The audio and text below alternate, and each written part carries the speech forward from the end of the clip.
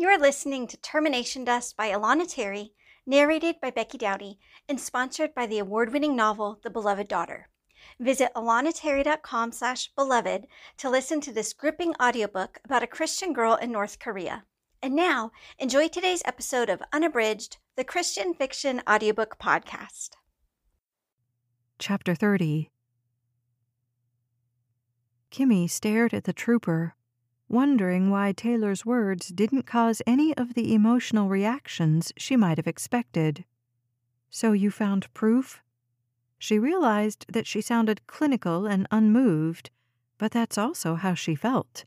Taylor suspected that Chuck was involved in her mom's death. Was she truly surprised, or was he simply telling her the truth that she'd been trying to deny? He nodded. "Your sister, well, maybe I should let her explain it to you." Kimmy wished he wouldn't. Taylor would never understand the kind of relationship she had with Meg. "I think I'd rather hear it from you," she admitted, hoping she didn't sound too rude. He nodded in understanding. "Well, I guess your mom was making plans with your sister. Meg was going to drive out to Glen Allen to pick up you and your mom and your brother and take you to her house in Anchorage." He leveled his gaze. "Your mom was getting ready to leave Chuck." No matter how much Kimmy might have wanted to believe those words in the past, she still couldn't believe them to be true. Mom was scared. She was timid. How would Meg have convinced her to find the courage to leave?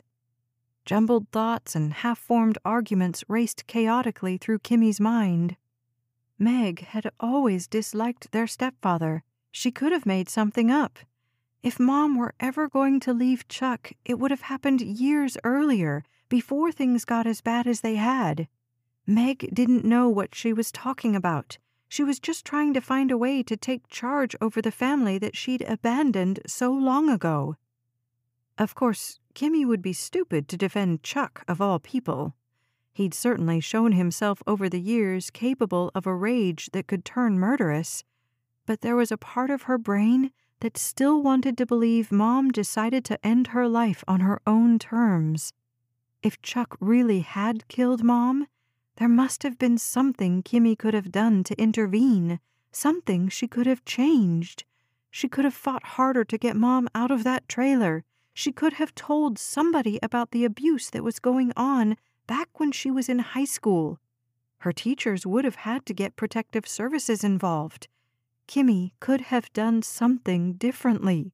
She could have saved her mother. "Are you all right?" Taylor asked.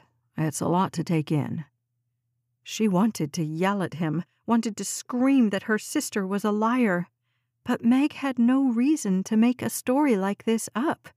Hadn't she told Kimmy she had more information about Mom's death?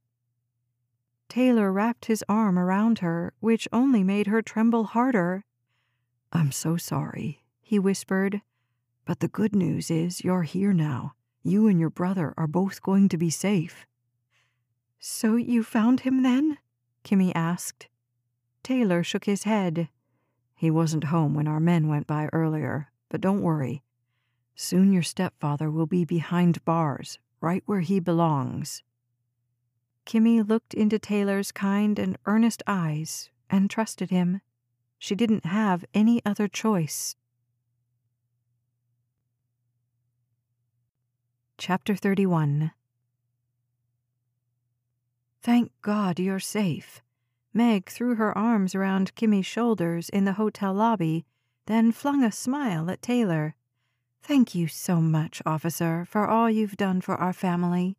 You're an angel." Kimmy bristled at the flirtatious tone her married sister had adopted, and she reached for her brother, asleep in Taylor's arms.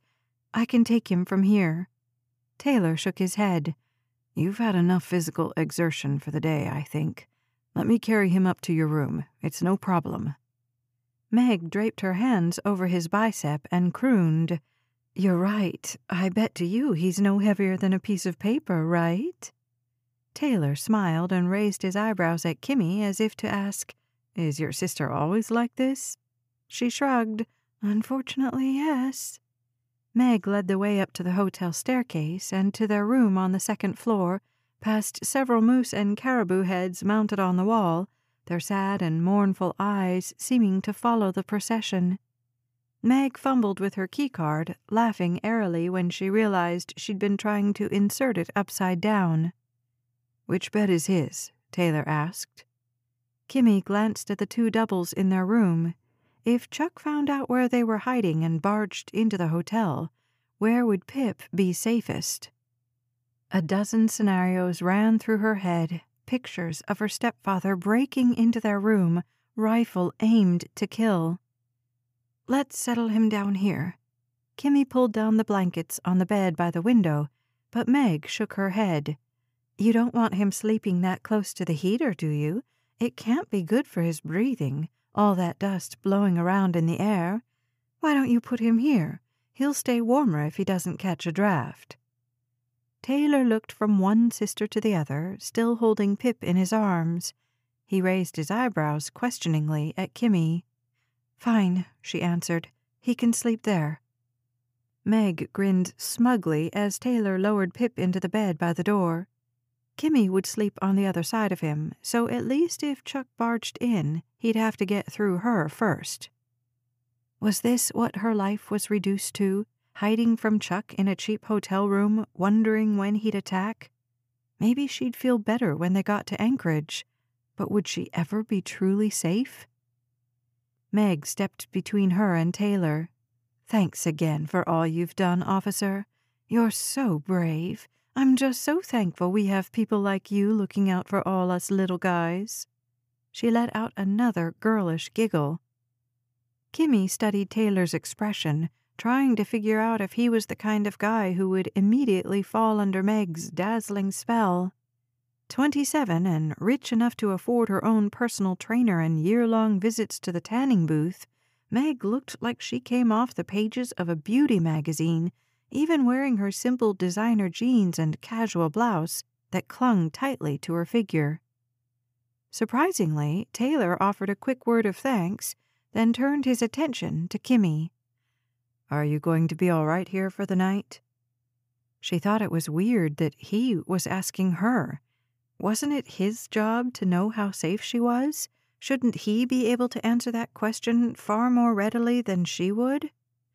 "We'll leave for Anchorage first thing tomorrow." Meg took a step closer to him and flung her shoulders back.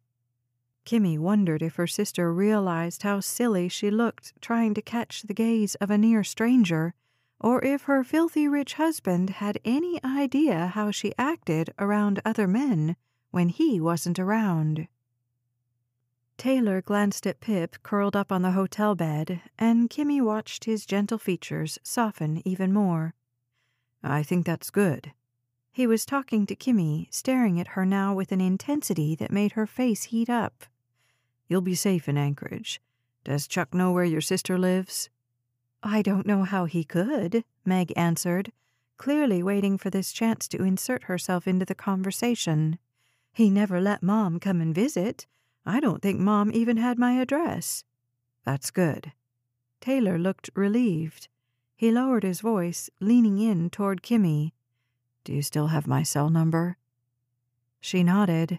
Kimmy didn't have to put her hand in her pocket to know it was there. All night long, she'd been fingering its wrinkled corners, trying to muster up the last of her courage and strength while she was still trying to lead Pip out of those cold woods. Taylor smiled. "Why don't you give me a call once you feel settled and let me know how you're doing?"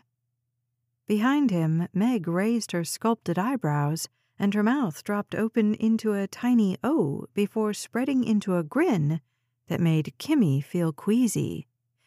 "Officer," Meg sang out in her most melodic voice, "I'm sure it's going to be hard for Kimmy to leave everything she knows behind here in Glen Allen. I bet it'd be a real treat for her if you'd come have dinner with us one night. We're up on the hillside, and we'd love to have you." Kimmy wanted to join her brother in bed and throw the blankets over her face, but Taylor was still gazing straight at her, holding her captive by the intensity of his stare. "I'd like that," he said. Kimmy ignored the sloshing feeling in her gut, the skipping and erratic heartbeat in her chest. He'd fallen prey to Meg's charm, and that was all. There wasn't a single member of the male species who could refuse her anything. Meg was wiggling her eyebrows up and down when Taylor wasn't looking. Kimmy had no idea what information her sister was trying to convey or why she was making such a fool of herself. Whatever it was she suspected, Meg was reading the situation wrong. Taylor wouldn't drive all the way to Anchorage just to visit some fancy home on the hillside. He was only saying that to be nice, the same way an adult smiles at the little kid who says they're going to grow up to become an astronaut or the president. Taylor was doing what any polite person in his situation would do, but unless he had to relay more information regarding her stepfather's case, Kimmy knew she wouldn't see him again. Meg had no idea how much she was humiliating herself when she put her manicured fingers on Taylor's shoulder and giggled, "It's a date, then." Kimmy wanted to apologize for her sister's behavior, but when she found the courage to glance at Taylor's face, she was surprised to find a gentle bemusement where she expected to see impatience or irritation. "Funny coincidence," he said, "but tomorrow's my day off, and in the afternoon I've got to drive my friend to the airport. Any chance you ladies would be free around 6? "Tomorrow?" Meg asked. Taylor looked at the alarm clock by Pip's bedside. "Actually, it's today, if you wanted to be technical." Kimmy had about 24 different arguments.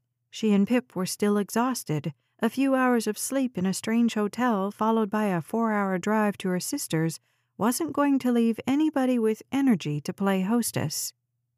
Pip would be confused enough being in a new place surrounded by new people.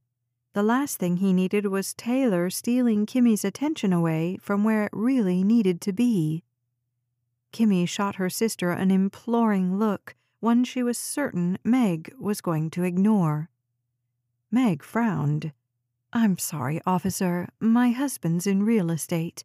He's got a really important meeting at 6 tomorrow that we can't miss." Relief washed over Kimmy's whole body until her sister's face broke out into a mischievous grin. "But while Dwayne and I are out, I'm sure Kimmy's free. Why don't the two of you have dinner together?" Each and every argument that ran through her brain died on Kimmy's lips when Taylor leaned slightly toward her. "I'd like that. I'll bring takeout.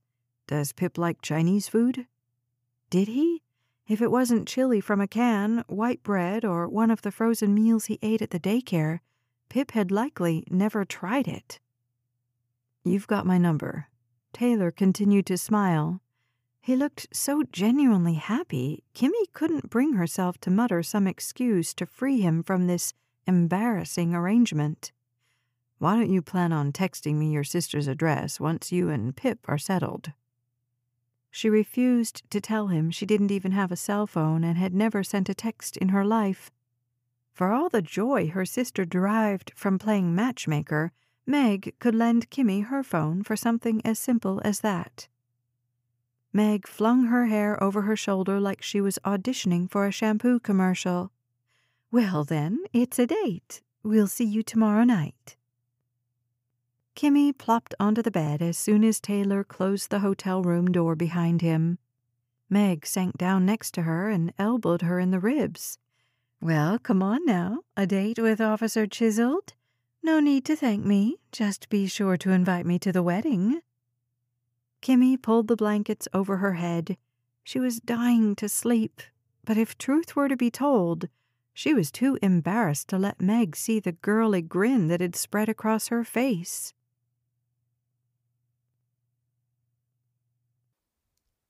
You've been listening to Termination Dust by Alana Terry. Today's episode of the Unabridged Christian Fiction Audiobook Podcast is sponsored by the Beloved Daughter Audiobook, available exclusively on Audible. Visit alanaterry.com/beloved to download the Beloved Daughter audiobook, narrated by 2-time Audie Award winner Kathy Garver. If you're new to Audible, you can listen to this award-winning novel right away with a no-risk 30-day free trial when you go to alanaterry.com/beloved.